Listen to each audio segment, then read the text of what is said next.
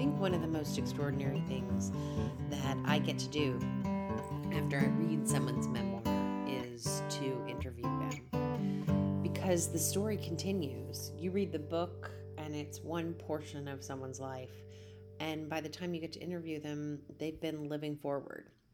This discussion with Matt Bayes is such a lovely reminder that we go through hard things and we come out the other side. It was really important that we didn't only stay in the heavy and the sad and the hard and the trauma. That's something that Matt said a couple of times to me, and you can hear it. We cry, but we also laugh in this episode. Matt lost a lot. He lost a love, he lost a sister, and he had an idea of how he wanted to heal from that. And his book and his story is how he actually healed from that. So I hope you enjoy the conversation. I really hope you go look him up, get his book, and really get a chance to enjoy Matt Bayes.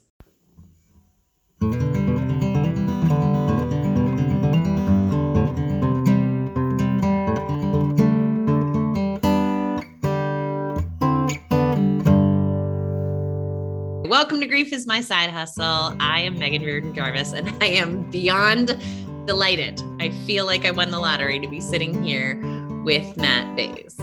Matt Bayes is an extraordinary author who I've sort of been stalking and following off of other friends' pages for a while now. So he doesn't know he's famous in my living room, but he really is. And I have had the delight of reading his most recent book, Leather and Lace, A Gay Man Lost Love and a Road Trip with His Dead Sister.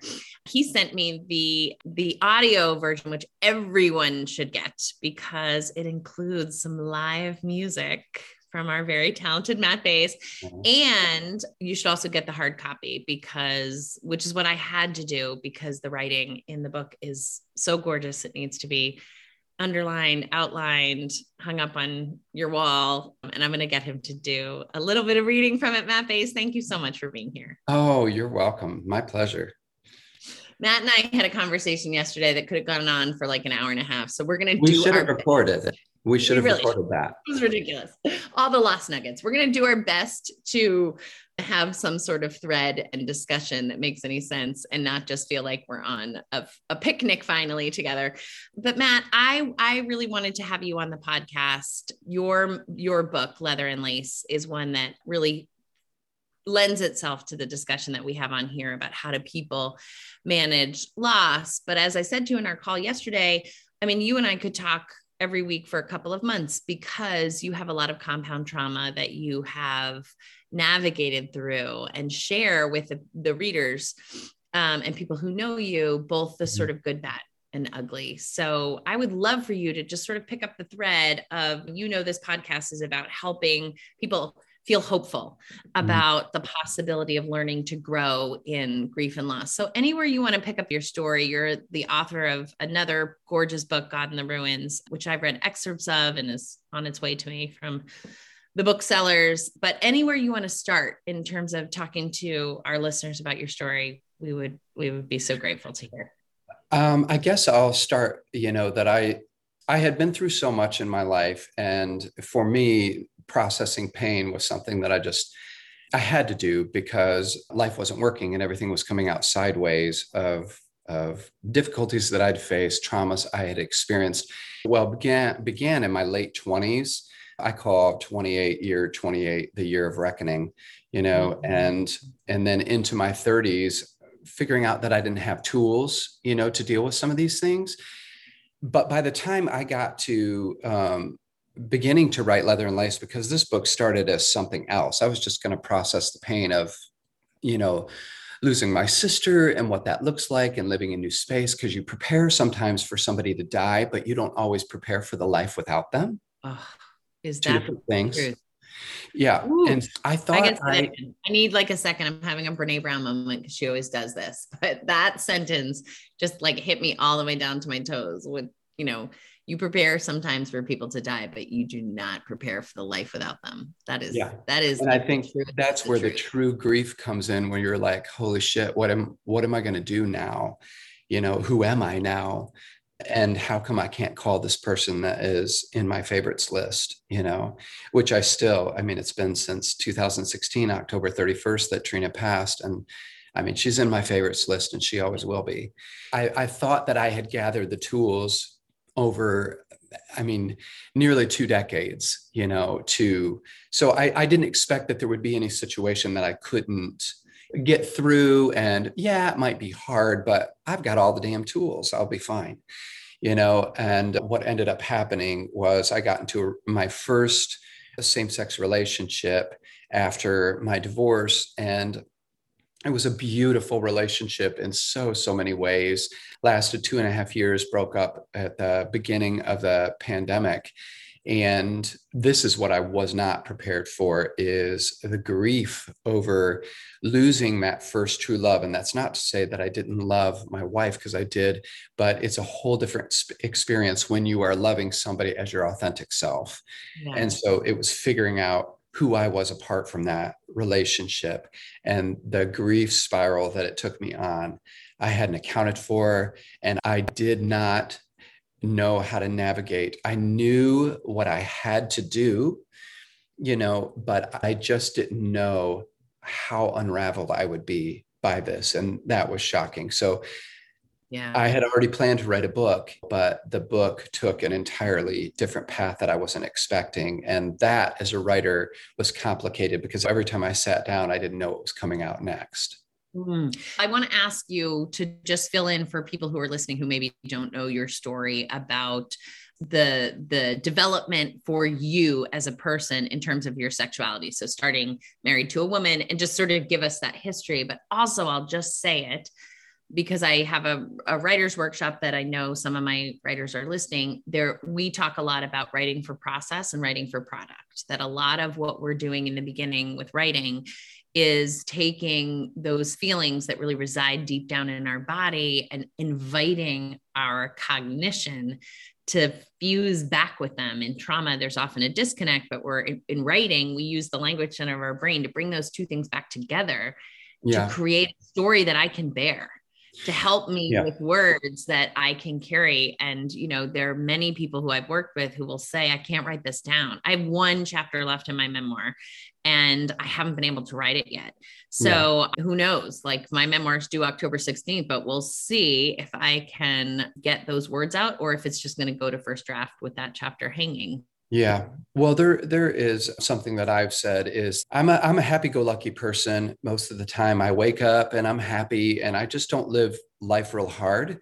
So I think for me, I've been kind of surprised that I had so many people meet me that have said, oh my God, I thought you would just be more of a depressed, quiet person. And I'm like, hey, but there is this part of me, maybe the artist part or whatever, that writing is okay. Often I say, I don't really know what I'm feeling until I write it down. It is absolutely a way for me to process, and how that ties in with the product, I think is both and, just because pain is universal. And if we can write in a way that is inclusive of others, then people find themselves in our stories. We all do. If we're storytellers, if we're story hearers, then that's what happens. And that's why I tend to read people and listen to speakers. The people I engage with most are the storytellers. Because that's there's this gorgeous line from C.S. Lewis that I love and have put in lots of places that says, we read to feel known. And that's essentially, the other side of the coin of what you're describing, which is we write to know ourselves, which is totally true. And you and I had part of this conversation yesterday in our sort of introductory phone call about how people process through feelings differently, that there are people who do really well sitting with themselves, going deep down inside, just need time and space, and they will come to understand each other. I am not one of those people. Okay. My entire book, my entire experience with grief is held by my best friend, Maya, and my husband, because when I'm stuck, I will ask, usually I'm sitting on my porch swing and I'll say, I need to chew something through with you. And they don't say anything genius or brilliant. None of us, the three of us, are geniuses, but it's through the processing out of talking about the feelings that I just get to a finer, sharper point. And I think that writing is another one of those formats where the words, when they land and they're true and they're right, you don't need to write them anymore. And it becomes the narrative and it becomes the story. And I'm going to ask you to read in a minute, but there are so many phrases in there in your book that feel like, oh my God, that is the truth. Like he's writing the truth. Yeah. Good. I love that part of writing so much. I've done music my whole life, and I'm a decent musician and was a worship leader forever. But the process of writing for me is like goody, like makes me get excited to be able to take words and write them in a way that just like stops you, because I've had so many of those moments in writing that I still remember the exact phrase somebody said, that just like mowed me down. And so I love to be able to do that, because there's plenty of times when I'm writing myself and I'll write something and it feels like it, and this can sound so stupid and egotistical, but it feels like it came from someplace else. Like I'm not equipped for whatever beautiful thing just happened. But if we're spiritual people, I think we know that often we're just a channel, Yeah. I do believe that. And I think that when writers, you and I were just talking about getting up early, or when there's sort of like liminal time for me at 0 dark 30 in the morning where I feel like I'm in that river, not just not just being a channel, but sort of, in wet in the water. Yeah. And then I'll look back at some of that stuff and not really remember writing it, because whether it's biological and I have access to different elements of my brain, I'm happy with that way of organizing that. Or if it's, that's where God is awake in the morning and you're tapped into divinity, I don't care. Either way, the language has a different feeling to it. Do me a favor and for folks who have not yet purchased but are about to, this gorgeous book of yours, back us into it so that people understand, like the subtitle, A Gay Man Lost Love and a Road Trip with His Dead Sister. Just help people understand what was this road trip and what you were carrying with you on the road trip. Okay. I want you to notice what's about to happen, because I'm about to do exactly what you asked me to do. And I am not going to go on any rabbit trails. My ADD is like fully in check right now and on guard. So here's what it was for me. Grew up in an evangelical home, super, super conservative. Didn't really know that there was a choice between, like in the book, I say it was never a choice between gay and straight. It was always a choice between straight and hell, so being gay wasn't even an option. That's the section I'm going to get you to read, Matt. Keep going. Oh, I have to be quiet. Okay. I just gave you a spoiler, but we'll be back for those beautiful words. Keep going. So I knew what I knew early on, that there was attraction toward men, boys when I was young. But I had tied that so closely to my abuse, my sexual abuse, because I think it's in part what people told me, but also it felt like a loophole that I really, really needed in order to prove that I really wasn't gay. This just happened. And today I always say, what if it was because of the abuse? Who the fuck cares? This is where I am right now. And so whatever, but anyway, so my brother died when he was 23, I was 21. So these are just some of the traumas.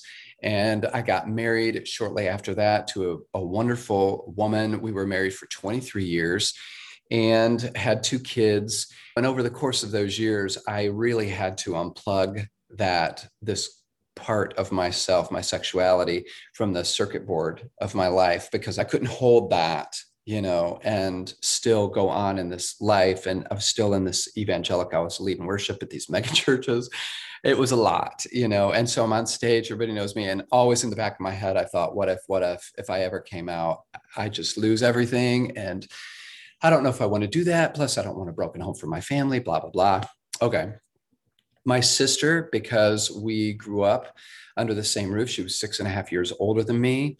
And when you weather the storm of trauma, which was a chaotic childhood, abuse of every kind, all of that kind of stuff, you kind of, with your siblings, you can end up being almost like old war vets. you know? Mhm. So it's a different kind of relationship. So my sister and I never fought. We were never petty with each other like I see in a lot of sibling relationships. It was fine and great. And sometimes I almost wish I had had that, but Mhm. we didn't. We were very, very close. And I would say she was my person. And it didn't mean we talked deep all the time or we Right. relived old wounds or whatever. It was just it was a closeness that we had. And so when she got breast cancer, I didn't know how long it would last. And she did all the things and it came back after her 5-year marker and like wildfire spread throughout her body. And we knew it was only a matter of time then. So she died on Halloween day of 2016, coming up on 5 years now. And when I lost her, that was a huge turning point for me and the impetus, because I say that she gave me the courage Yeah. to realize life is short. And I get to do this if I choose. I don't have to, but I get to do this if I want to. And I needed to, because I was just becoming more and more a shell of a person as I got open. And everybody on the interwebs all thought I was this authentic, vulnerable, writer, because my first book was already out. And I think there was a huge piece of that. But God, there was that missing piece that I didn't know what I didn't know. And I didn't know that coming out would reopen me and align me with my spirit in such a way that I was able to not do more amazing things, but to be more at peace with myself and not to be walking around with this mask on and living somebody else's life that was not me. In trauma therapy, one of the things that we tell young therapists is that when people come in, when they call you and they come in, they are never more malleable, willing to change than that day because they're desperately miserable. That's why you call a therapist. Most people don't call us unless there's something that really deeply needs to change. And in my own experience, because I love the way that you said, like, listen, I had all the tools, I'd done all the work. I knew, whatever I had to face would be fine. And people who listen to me know, I mean, literally, I teach all the things to all the people about what to do when you have trauma or PTSD. I do all the treatments. I was really almost like humbled, but like more like bemused. Like, what? Knowing all the things doesn't inoculate you from needing to make all that kind of vulnerable, terrifying change. The part that I think is the part that, like, I'm going to say it and it won't matter because you can't know it till you know it, is that there is this kind of crazy vulnerability, which to me showed up as I don't give any more fucks. Yeah. Right? Like, I can't, even still now, my mom died 2 years ago. I've been without most of my PTSD symptoms for at least a year. They flash up every once in a while, but I cannot drive my bus to places I don't want to go. I cannot show up for people that I don't 100% care about. I can't keep people close who can't dive to the deepest level of my oceans. And so those things are sort of awful as they're happening. And mine, I had a lot of anger for mine. Mine was just like anger and frustration. I'm not angry anymore. I never was really an angry person. I think also like you, I wake up kind of happy every day. And I was really like, wow, that's how this happens. That's how people make change. That's how we have to face these things. So when we look at something like my sister dying of cancer, a Hollywood version of that story is then that man is so inspired, cue the swelling music in the background, to live his life authentically and real. But what I know is there may have been swelling music in the background, but there was also terror and a fair amount of confusion and right. Well, because then you have to go on the trip. So the difference is like you can have all the knowledge and do all the research and here's the plans for the trip and talk to everyone about all of it. This is what it's going to be. Look at all the research I did, blah, blah, blah. But then there is a day where you actually have to get in the car or get on the plane and go on the trip. And that is where you may not be prepared. So as an ENFP, you're bad at that, just of like looking into the future and seeing, I had friends that were like, you were in the deepest grief of your life and you were getting in a car by yourself and going out on the road for 6 weeks alone. I never even thought about that until I was like 2 days in and was like, I just am so, I miss everybody. I mean, I was like, please let me go home. Like, this is awful. What was I You and thinking? I, so for those who are listening, there is like a metaphorical and an actual physical journey. Matt's book is about literally getting in his car and, driving and connecting with people and seeing places like the brutal chapter about the Grand Canyon. But there is also this metaphorical journey of like, what is the process of sort of changing how you live and changing your life. And one of the conversations we had yesterday has to do with this notion. And I actually, because I'm a complete nerd, I went and did a whole like, where did this come from? This idea that we're supposed to, be on our own and find ourselves. And Yeah. what I can tell you is the ethos that I sort of trace back took me to the 80s. I didn't find a specific, like, oh, this is Oprah's problem. She said this, she did this to us. But there is this sort of like ethos that begins to sort of creep out late 70s, early 80s of particularly when people are in relationships and there are breakups, that you're meant to like go and find yourself, like Yeah. throw. And it turns out actually that's just like flat the fuck out wrong. There's no science behind that. That was like whoever started that idea is just an idea. Now, for introverts, for people who get their energy by going inward, who know everything about their lives by pulling away and checking inside, which, by the way, I always wished I was one of those. My younger brother seemed to have been born knowing everything he needed to know about himself. And I'd be like, what do you think? This, that, what do you think? I bounce myself off of other people to understand myself better. Yeah. And that we have neuroscience from this guy named Stephen Porges about polyvagal theory that teaches us that that's actually how people know who they are, starting all the way back down from babies when you're held in your mother's arms and the mother smiles at the baby and the baby smiles back. You are literally transferring the sense of security in your body to the baby through a smile. Because there's all these neurons that when you smile, it's hard. It's actually very difficult. There's a thing called smile therapy. It's very difficult to feel bad when you are smiling because of the way that the neurons fire in our brain. So this notion that somewhere the idea gets in your head that you need to like go off, go kill the white whale or whatever it is, Yeah.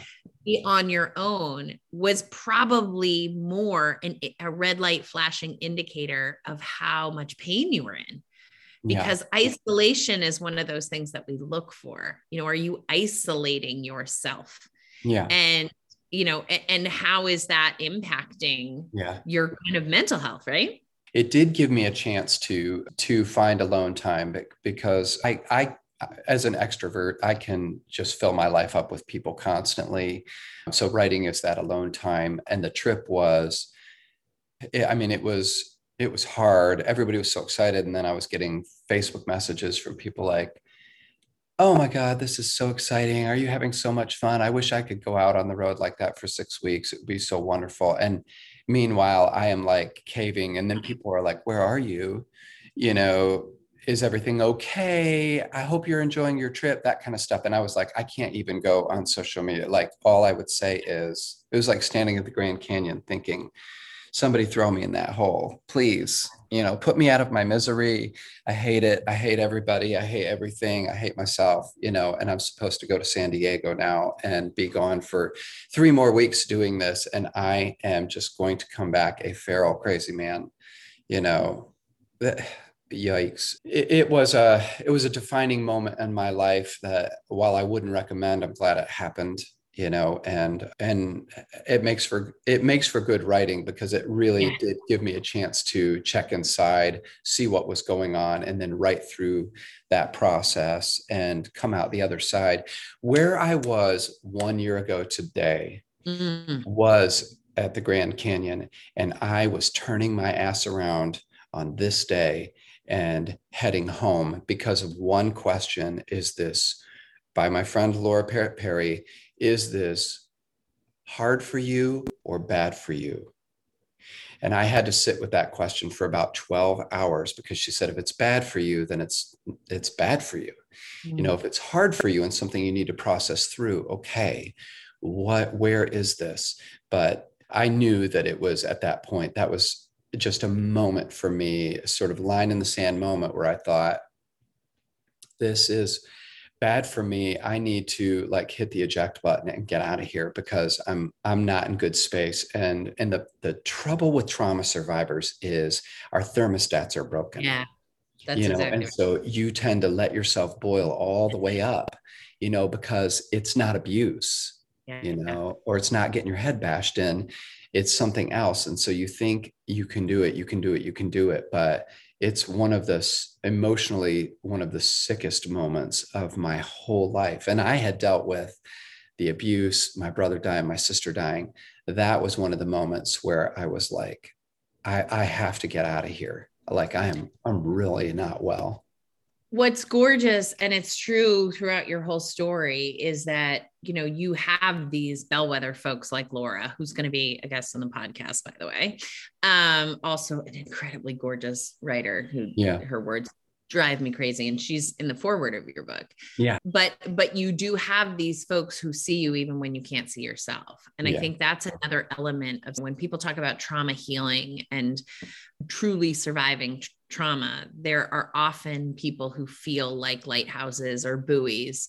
And Laura asks you this question, which every time you say it, it just like, gives me the chills, because that's exactly right. That people who have been through untenable things don't always understand that where we're at is a no, where we're at is too hot. This is a turnaround spot. Yeah. That sometimes you need folks who haven't lived the kind of, heat in the kitchen that you have to say, we got to open some windows and doors and get away from this. What it made me think of, and honest to God, I think you quote this artist in your book, but there's a song that I'm obsessed with, which is called Leave the Light On by Maggie Rogers. You quote her in your book, I think, right? I don't think so, but I made that up. love that song.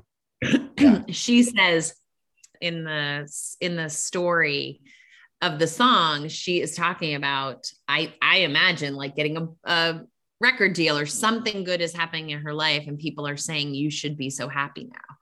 And the song is about this really profound pain. And I think the clients that I work with, those are some of the worst moments, right?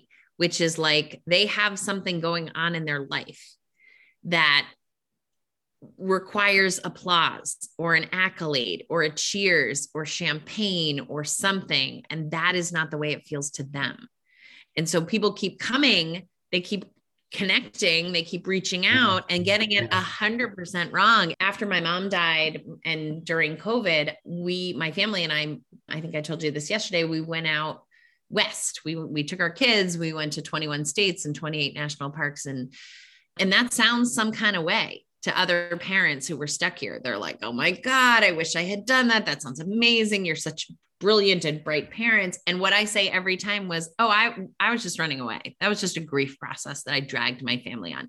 It happened to be great for them and really educational, and they have very good geography now. But I could not come back to my house and sit still in the feelings that I was feeling. Yeah. I needed that distraction. And it's really important to me every time someone says, oh, what a good thing you did, to be like, yeah, no, I know it looks that way. We forget, what we've been through. And so we just look at somebody else's life from the outside, and not realize that for me, this road trip was, it was overwhelming, in every way. And it just went on forever, and so I redid my itinerary and changed some things up because I couldn't be alone anymore. So I went to see my friend Brian in Detroit. I went out to see Laura in New Haven. Like I came back and saw my friends Brian and Oscar, who show up in the book. I was only supposed to be with them a couple of days. And then I came back and spent like another 5 or 6 days with them because I just couldn't do it alone, And so, yeah, I get that, you can't match your outsides. What do they say? Something about that. You can't measure your outsides. Yeah. You know what I'm talking insides to other people's outsides. But I think also it's just a way, when you're in a lot of pain, it's very hard to express how you feel to others because you need that energy to heal. And when you're doing that or trying to do that and people get it wrong, it's a second level of pain, right? It doubles down. And then what happens is is it deepens the isolation. Well, I tried to tell you, you didn't get it. And now I'm going to pull back even further. There's a gorgeous element of alone out there, which can be really healthy, but it's very difficult. And I think, again, for trauma survivors to understand the difference between it is a chasm of alone and isolated and lonely, right? Like there's a trajectory, and it sounds like you started in one place, maybe not really fully understanding how much grief you were carrying alone. And then, the feelings are right there. They're right there with no distraction. And then you have to take this courageous, like sort of, I would say, life-saving turn to say, I'm not doing this. It's bad for me. Yeah. That was tough. That was tough on the ego. It was tough on the expectations of what I thought others were expecting of me. And my I'm an AA guy, by the way. And my AA sponsor was like, if you have to redo this, recalibrate based on what's good for you, and I was like, well, stupidly, put this all over social media. This is what people are expecting. And he was like, who the fuck cares what people are expecting? And I already knew that lesson, but for some reason, when you're in this weakness, it's like you have to give yourself permission to do what it is that you need to do. And, one guy had said to me one time, I chose myself because really what else is there? He was talking about something else, but I think in those moments, that's exactly what you need to do is like, all right, everything needs to get really quiet and everything else needs to distill in my life so that I can see clearly to make this decision of what is best for me. And so that question, even when Laura asked, is this hard for you or bad for you? I knew the answer immediately because I'm sitting in the fucking Plaza Bonita Mexican restaurant parking lot,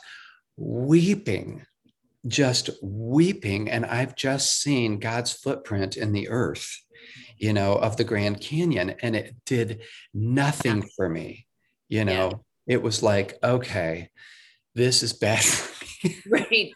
Right. I know there's something off if I'm not impacted by the Grand Canyon, which again, I think we do a lot of stuff. Like I think about the concept of, every great story is really the hero's journey, right? Which is, for those who aren't writers, you can think of like Lord of the Rings or Harry Potter or something, but generally it's like there is a main character, something has to change. They go through something that they do not want. It is terrible. I forget who it says the most massive characters are seared with scars. Yeah. And it's like, right, who wants to read a book? So I'm like thinking, I just want to write a happy book. I just want to write a book. No one reads a happy book. But in the hero's journey, what happens is the hero tries for several chapters to not have to do whatever the thing is, right? And so my example that I always use was, Lord of the Rings. Like in the beginning, he's like, no, I don't want to take the ring. Like, I don't want to do these things. And then in the hero's journey, there's a collection of people that come to help, right? Yeah. Like there's Gandalf and the little hobbits and the wizards and all those people, or Harry Potter's friends that come. He makes his friends when he gets to Hogwarts. And then there is this period of transformation, and the transformation is not a linear loop. It's usually some failures, right? Some terrible things. Like I had an idea. This is the idea I had. At some point I had an idea that what would be good for me is taking this road trip. And that was an idea I had. And now I have tested that in reality. And the scientist in me says, hypothesis fail, turn around. And what hard. That is hard. It sounds so like, what's the big deal? We all fail. We fail forward. Blah. And I just, that idea of coming out on something so big, rearranging my whole life, taking a leave of absence from work, whatever. The idea of failing was just not okay. I just felt like, not just like, that didn't work. It was like, this is who you are. You are a big, fat fraud, and that stuff gets in your head. And when you're alone and isolated, everybody can tell you it's just failing is part of success, or whatever. Yeah, fuck that. It doesn't feel like it. But also what I think is in the nugget, I didn't mean to interrupt you, but I think in the nugget that is missed again on the magazine, fail forward or failing is success, is that I pinned all my beliefs on this thing. I bought a car, I packed my bag, I put it on social media. This was gonna be the thing. that helped me. And if I Yeah. fail at this, I have to go figure out what is a thing that is going to help me. And that's what gets me stuck. I mean, I don't Yeah. really I don't have the same presence in the world that you do. So people don't get invested in my ideas in the same way. But for me, it's like, shit, if this doesn't work, this is my best idea. What am I going to do? And it's not like you don't think I'll go back and retool. It literally feels like if this doesn't work, this is the end.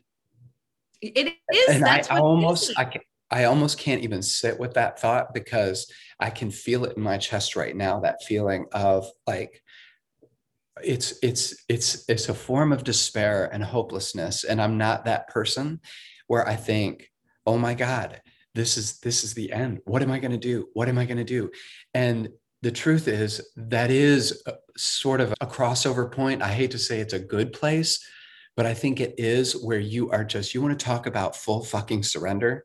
Yeah. That is like where you just want to lay down in the dirt and be like, just make it go away, or somebody give me an idea that is not mine and I will do it. I don't care what it is. I will do it, because what I am doing and trying to make happen is not working, and I can't do this anymore. Right. And that's when I said before, when people come into therapy, sometimes that's where we catch them. And they are more willing to try something that they would never, ever have tried. And I feel like my own experience, again, these are not ideas I didn't know. I hospitalize people regularly because they need next level of care. They need intense support and help. And that is what I mean. I don't mean you have failed at life and we're going to lock you away. I mean, you deserve, given the degree to your pain that you are experiencing right now, to have someone who can talk to you immediately at 3 a.m. when you wake up. I hope that we can get to a point in this podcast at some point where we kind of talk of what on the solution side of that, of what that looks like. Because what you're talking about there, this hospitalization and all the care, that was not the path that I took. There was another path that I took that did bring me out of that, though I didn't know that it was actually coming, and perfect segue, Matt Bays. Okay. Please pick up your book for me, because I would love you to read for us, because exactly what you're just describing, which is everybody has to invent their rescuer themselves. It doesn't matter whether you go to a hospital or go to yoga or join a religious cult. Like, it doesn't matter to me or to them. Or all of those things. What matters is that we understand that there is hope, that things can feel different. So if you can read for me on page 210, I ticked off picking myself up. Book. I love this. Deep in the book. Well, I'm going to take us back if we have time, but I just thought, Jesus, this is what this podcast is about. Started picking myself up off the floor and just read to the little, whatever we're going to call that. Where am I? Read to the slash. Yeah. Okay. That's what they call them in the book biz. Slash. Thank you. Well, as you know, I'm new to the field. I would call that a squiggle. Squiggle is so amateur, Megan. It's very, very amateur. Okay, I'm going to start up. Picking myself up off the floor hasn't been easy. This painful path was something I didn't know existed until it did. I didn't know about losing weight due to a broken heart. If you can imagine this skinny boy's frame being 14 pounds lighter, it was. I didn't know about not sleeping because heartbreak murmured all night long of love and loss. I'm not sure there is a direct path to getting over it, but the practical side of me kicked into high gear and I went after healing the only way I knew how. I put in the time. I dedicated hours each day to the healing process. I didn't want the heartbreak to last for years. And while it didn't feel like it at the time, I knew I would crawl out of this if I truly allowed myself to grieve. That said, I didn't make believe I was over it before I was over it. I also didn't flippantly turn my back on the pain, pretending it wasn't devastating, because it was. At the time, it felt like everything. Here's what I did. This is all what I did. I acknowledged the heartache every day. It was kind of impossible not to. I met with a therapist every week. I prayed every hour. I listened. None of this is drama, Megan. This is all actual. I did all of this. I know. Yeah. I met with a therapist every week. I prayed every hour. I listened to Brene Brown while on long walks. I cried before work meetings, after work meetings, during work meetings. I told the story over and over until my friends might have considered putting our friendship in the goodwill pile. I exercised until my body gave out. But most importantly, I stood before my goddamned heart and stared at the ruin. I took in all the beautiful memories, shut my eyes, and wept for the loss of something that one day I would be able to live without. I was so wrecked standing in that space, and no one was more surprised by this than I was. But I was determined to move forward, and eventually I did. Luke, my ex-boyfriend, and I remain friends. I know of his struggles, his victories, and he knows of mine. We found common ground that is not yet fully formed, but can still bear the weight of the place we've come to. I have great hope for him, and I have no doubt that he has the same for me, but our romantic relationship isn't coming back. We both know this. As Glennon Doyle has said of love, the annual blooms for just a season, and then winter arrives and takes it out for good, but it still enriched the soil for the next flower to bloom. In the same way, no love is wasted. Damn it, Matt Bays. How is a person supposed to get through reading that? Oh, those are the most beautiful words. I know you already know that. They totally make me weep. I have this vision of me back at my house watering flowers and listening to Abraham Hicks. She is a life coach. It's very guru-ish, it's very, but I was desperate. I was trying all the new things, and hers would either land for me or I would just want to take my phone out of my pocket while listening and just throw it out in the road. And I'm watering my flowers, but thinking all that she's saying is not going to do anything for me right now. But I just kept trying. And she is one source of, and it was not the biggest source, but that image just came to my mind where I distinctly remember watering my flowers and thinking, I hate her. I hate every person that has a word of wisdom. I hate cliches and cross-stitched pillows. In bumper sticker faith. I hate it all, but I am willing to put that damn bumper sticker on my car if it will make me feel better. Just make it go away. And so I did put in the time, and looking back, I probably could have used a retreat where I went away for 5 days and sat around in a circle all day long, and did the thing. But instead what I did was, it was an all day exercise, of eating right and exercising and crying myself to sleep and watching Will and Grace because it would make me laugh, and seeing my friends and podcasts and books and, you name it, therapy and life coach and all of it to try to get myself out. And then it happened. Well, and you already had a period of time also being sober. Because the thing that I think about for a lot of people is all the dissociative stuff that we want to do, chemical addictions, process addictions, just stuff that will take us out of that moment. For every reason, I love this chapter. It makes me cry. That section is going to make me cry now. Because I think, first of all, it's your personal story. So it brings us into the pain in this way that just, is really overwhelming. Secondly,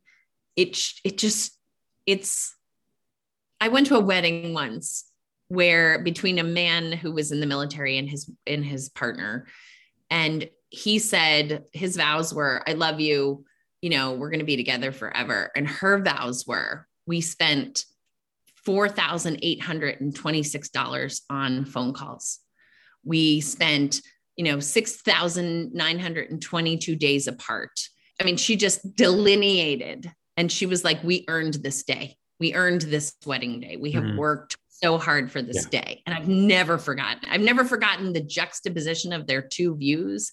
And her sort of triumphant, I'm not confused about what I'm doing. When I read your chapter, it's the answer to the question that I hear from people all the time, which is like, how am I ever going to feel better? And the answer is, you will not believe how hard it is.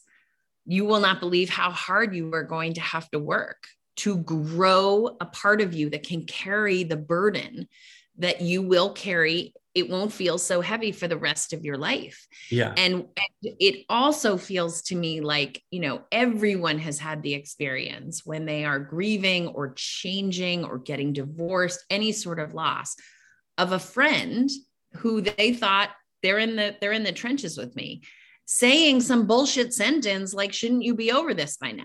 Yeah. I don't know. It just seems like you've taken it really hard. I don't know. It seems like you're just focusing too much on it. Yeah. But the other option was shutting myself down. Right. I was going to have to, I would have had to shut myself down.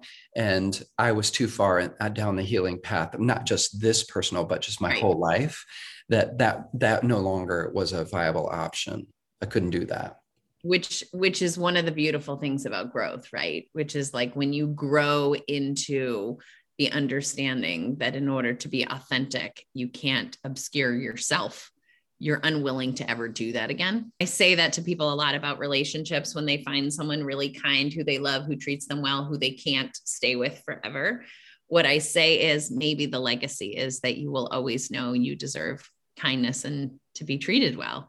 That those are, if we're moving forward into healing, that's the hope. But I just think that chapter really demonstrates, it is exactly this hard. We're not weak people who are, just had nothing better to do. So have now turned a platform into, well, I got a book out of it. Like, this is what it is. It's an everyday and even when you think you begin to know, it changes and shifts and, Well, now what I know, Megan, is I know what this is now, what it's like to go through this kind of thing. I didn't know before. And as a 2 on the Enneagram, who's a helper, it's like, well, Laura talks about when you take your pain and put work boots on it and send it out into the world, which I know she writes shit that makes me crazy. But that's what it's all about for me, is how can I help some other fellow traveler who is standing before me empty-handed and weeping and saying nothing will ever be the same again. And I can, from a true place, say, I know it doesn't feel like it will. It can. There is hope, and life will be good again, because I'm proof positive that even in a year, I would have never thought that I could be standing in the space that I'm in now. I thought tragedy. And this relationship that I'd lost that felt like soulmate love, and was in many ways, absolutely, could never, ever, ever be replaced, could never be done again.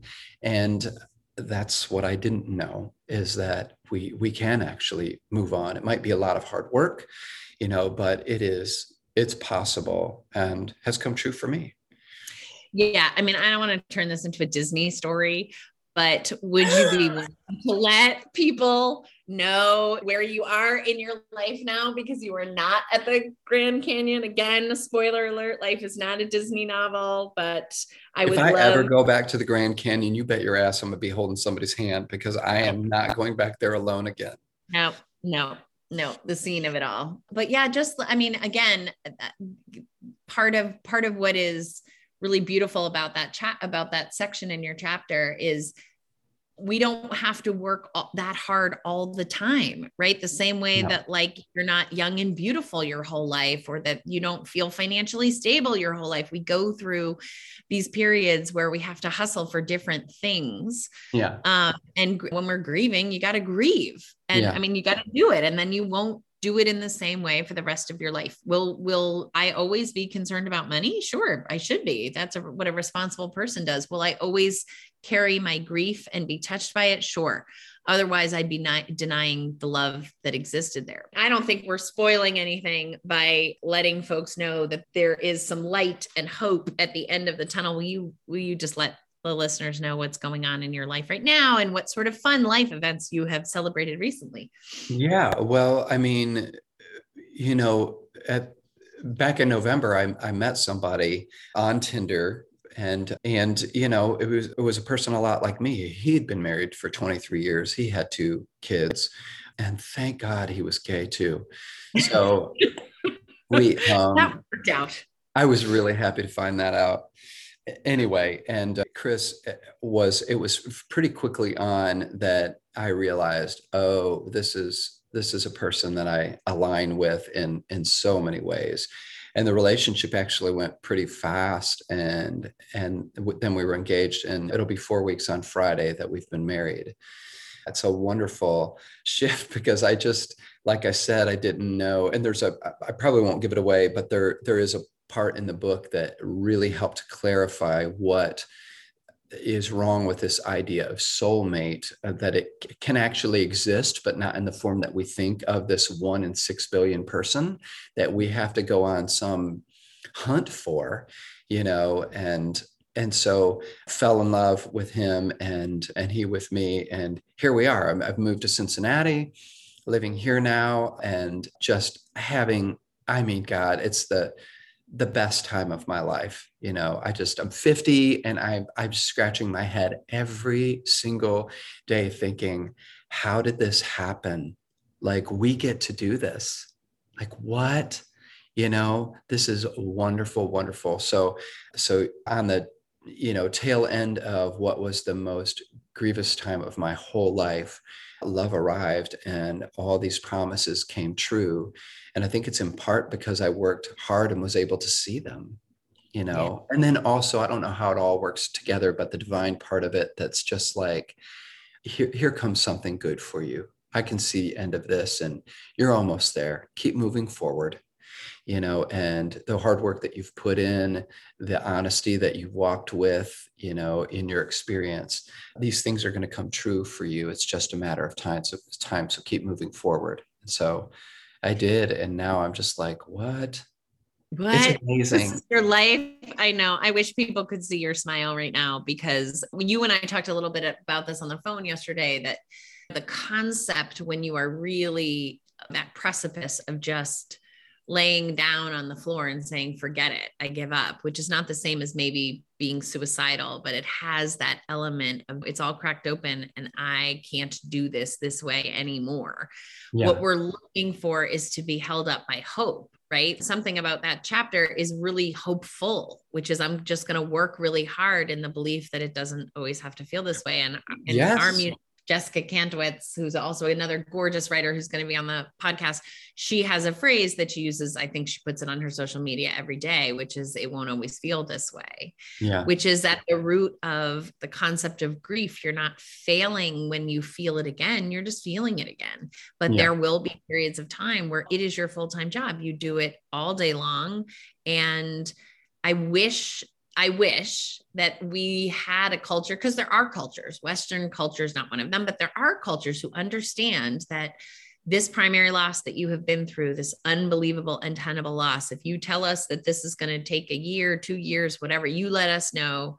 We understand loss is loss and it's life-changing and your compass shifts and all of those things. But whether or not people make room for it, it is what happens. We got to make our own room. And what we want to be able to do is hold on to the stories of hope that, like, yeah, and it's freaking worth it. It's worth it on the other side. So your story is an extraordinary story. Yeah. But also maybe the story that we all, that maybe is available to all of us. Yeah. In some form or another, when we're able to show up for our emotions and not, push them into us, but instead push them through us. Yeah. Yeah. Well, here we are, and I'm glad to be here. I didn't think that I could get to this point, or that I would again, and I don't want it to sound Disney, and I don't want it to sound like, oh, it's great, it happened for him. It's like, I worked hard for this and I fully receive it. Yeah, and it's not Disney, right? I mean, Disney is, no, I don't know, a whole bunch of chipmunks point you in the right direction. Someone kisses you, and that's the end of the world. I just mean happily ever after element is pretty seductive for us, which is bad things have, even in the hero's journey, like then, someone comes and saves the day. And really what's going on in your life is you have moved through such an incredible period of pain. It's like the monsoon season. Like everyone is going to be incredibly appreciative and notice the warmth and the joy of the sun when you're yeah. standing in it. Well, and the truth is, Megan, what that did to me last summer, there's still residual impact with my level of trust. Chris and I laid in bed last night talking about that, where he said something about, I hope you can always trust me. And I was like, I'm getting there. Right? This man that I married, right? Because I developed trust issues over that time. There's residual impact from that everything's not just like, yay, everything's wonderful. And, it is wonderful, but there's still that impact of things that I'm still healing up from because of that time. So it's life, man. Life is. Well, but also again, I'm not trying to put a positive spin on it, but I would say that that's just, again, being hopeful, right? I remember my grandfather one time being like, oh, well, you have to save all the money to buy a car before you buy a car. And I was like, Pop, that's not the way it works anymore. Like nobody can do that. Cars are too expensive. And he was sort of frustrated by it. And I was like, I get it. Like you lived through a war and, the idea of scarcity is very real for you in a certain way. And I'm not saying it isn't for me. What I am saying is that's not the way I'm going to live. That's not the way I want to live. It's not the way I have to live. Yeah. So I don't think adult love is I have everything worked out and we sign the contract of marriage and it's all going to be fine. I think we hang on to the idea of, I hope that I will be able to show up with integrity and build a relationship with you that only gets better, deeper, wider, more comprehensive and can hold the complexities. As someone with early childhood trauma, the concept of things like, my husband, if he's 15 minutes late, I have planned his entire funeral in my head, what songs we're going to have and, who's going to come visit from another country. I mean, it is deep. He'll walk in and now he knows. He's like, oh God, did you think I was dead? I was like, no, I didn't think you were dead. I feared you were dead. And I planned your whole funeral. And it'll just be like, oh, well, we had a lovely time. Yeah. Exactly. It was a beautiful funeral. The music was amazing. But, I know to not take that out on him now. And he knows to not hate me for that existing. It's not his job to fix it, but it is his job to care about it. And I think that's the stuff, right? Like when you have trust issues, which by the way is everyone in a relationship, part of what we do is we reveal that and then we don't destroy each other for it. We just say, okay, with what you are carrying, how do we move forward in a beautiful relationship? And I just think that that's the hope. The hope is, people get married even when they don't know everything. And people fall in love and are in love and develop relationships and start businesses, not because they know that they won't fail, but because they are not living in fear only that they will fail.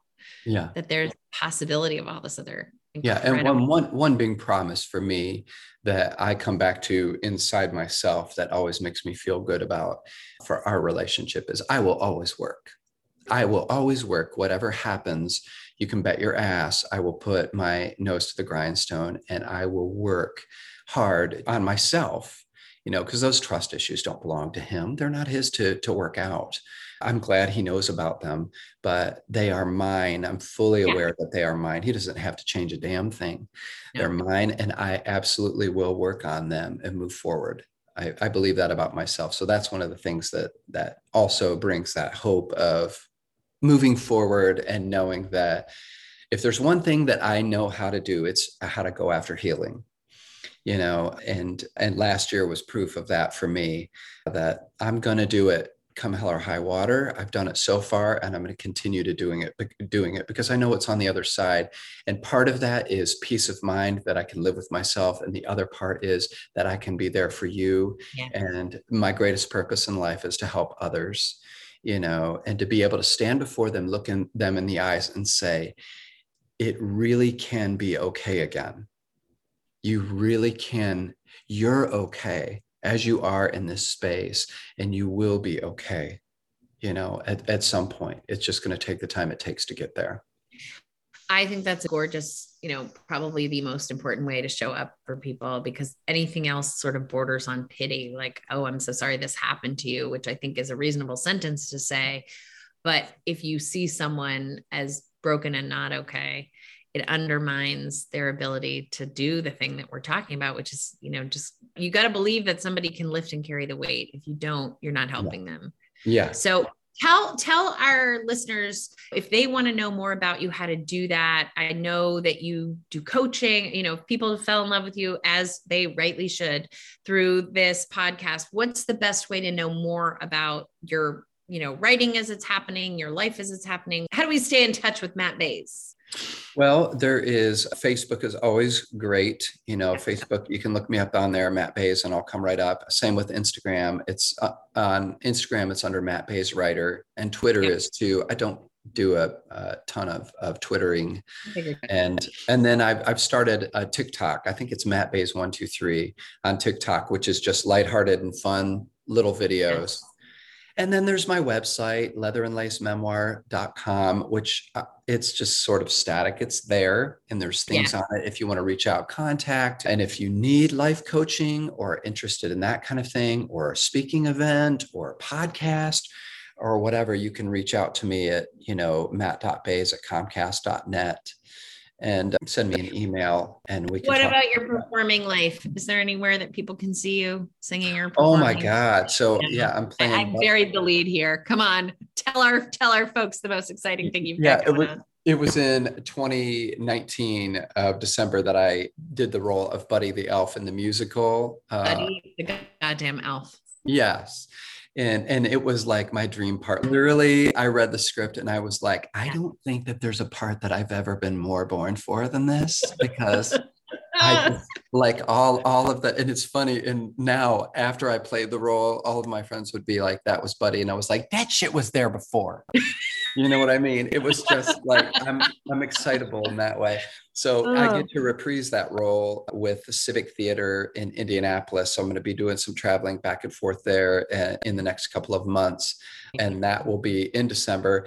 The last time we did it, there were 18 sold out performances. Yeah. And I think that's just the weight that musical carries with it, that people just love it. It's the most delightful, fun. And listen, it's community theater-ish, or community theater on steroids. So much of it is professional, and Indy is a hub for artists. And so there's a shit ton of talent, and it's just an amazing cast, crew, orchestra, costumes. It's the Broadway touring sets. Like, it's a big deal, and it's so fun. And I just can't wait. I wish I was closer. I mean, I feel like I could probably drive there, but that I have seen only stills on your Instagram page, and the stills alone, just you like being by are enough to make me want to throw my kids in the car and get there. Who doesn't love Elf? Don't email me if you hate Elf. I don't want to hear about it. Those are the kind, I make those kinds of comments, and then I get those things. People are like, hi, I don't like Elf. And let me tell you why. I don't want to know. Don't email me. I don't care. I mean, I just could talk to you all day, and people are going to email me and say, can't you talk to Matt Bayes again? And the answer is yes, I will. We will be talking again. He and I are going to hum around and think about some projects that we can maybe do something with. Absolutely. I'm going to be inspired by this, but you are like a quadruple threat in all the ways. And this has been like a little dream for me. Please, folks, go get Leather and Lace. You're just not. It's available only on Amazon. That's great. Because it is self-published. So on Amazon, Matt Bayes Leather and Lace, and it'll come up along with several crotch novels. Yes, not to be confused. Well, that happens sometimes. The cover does not have a shirtless man with a cowboy hat on. Is all I'm saying.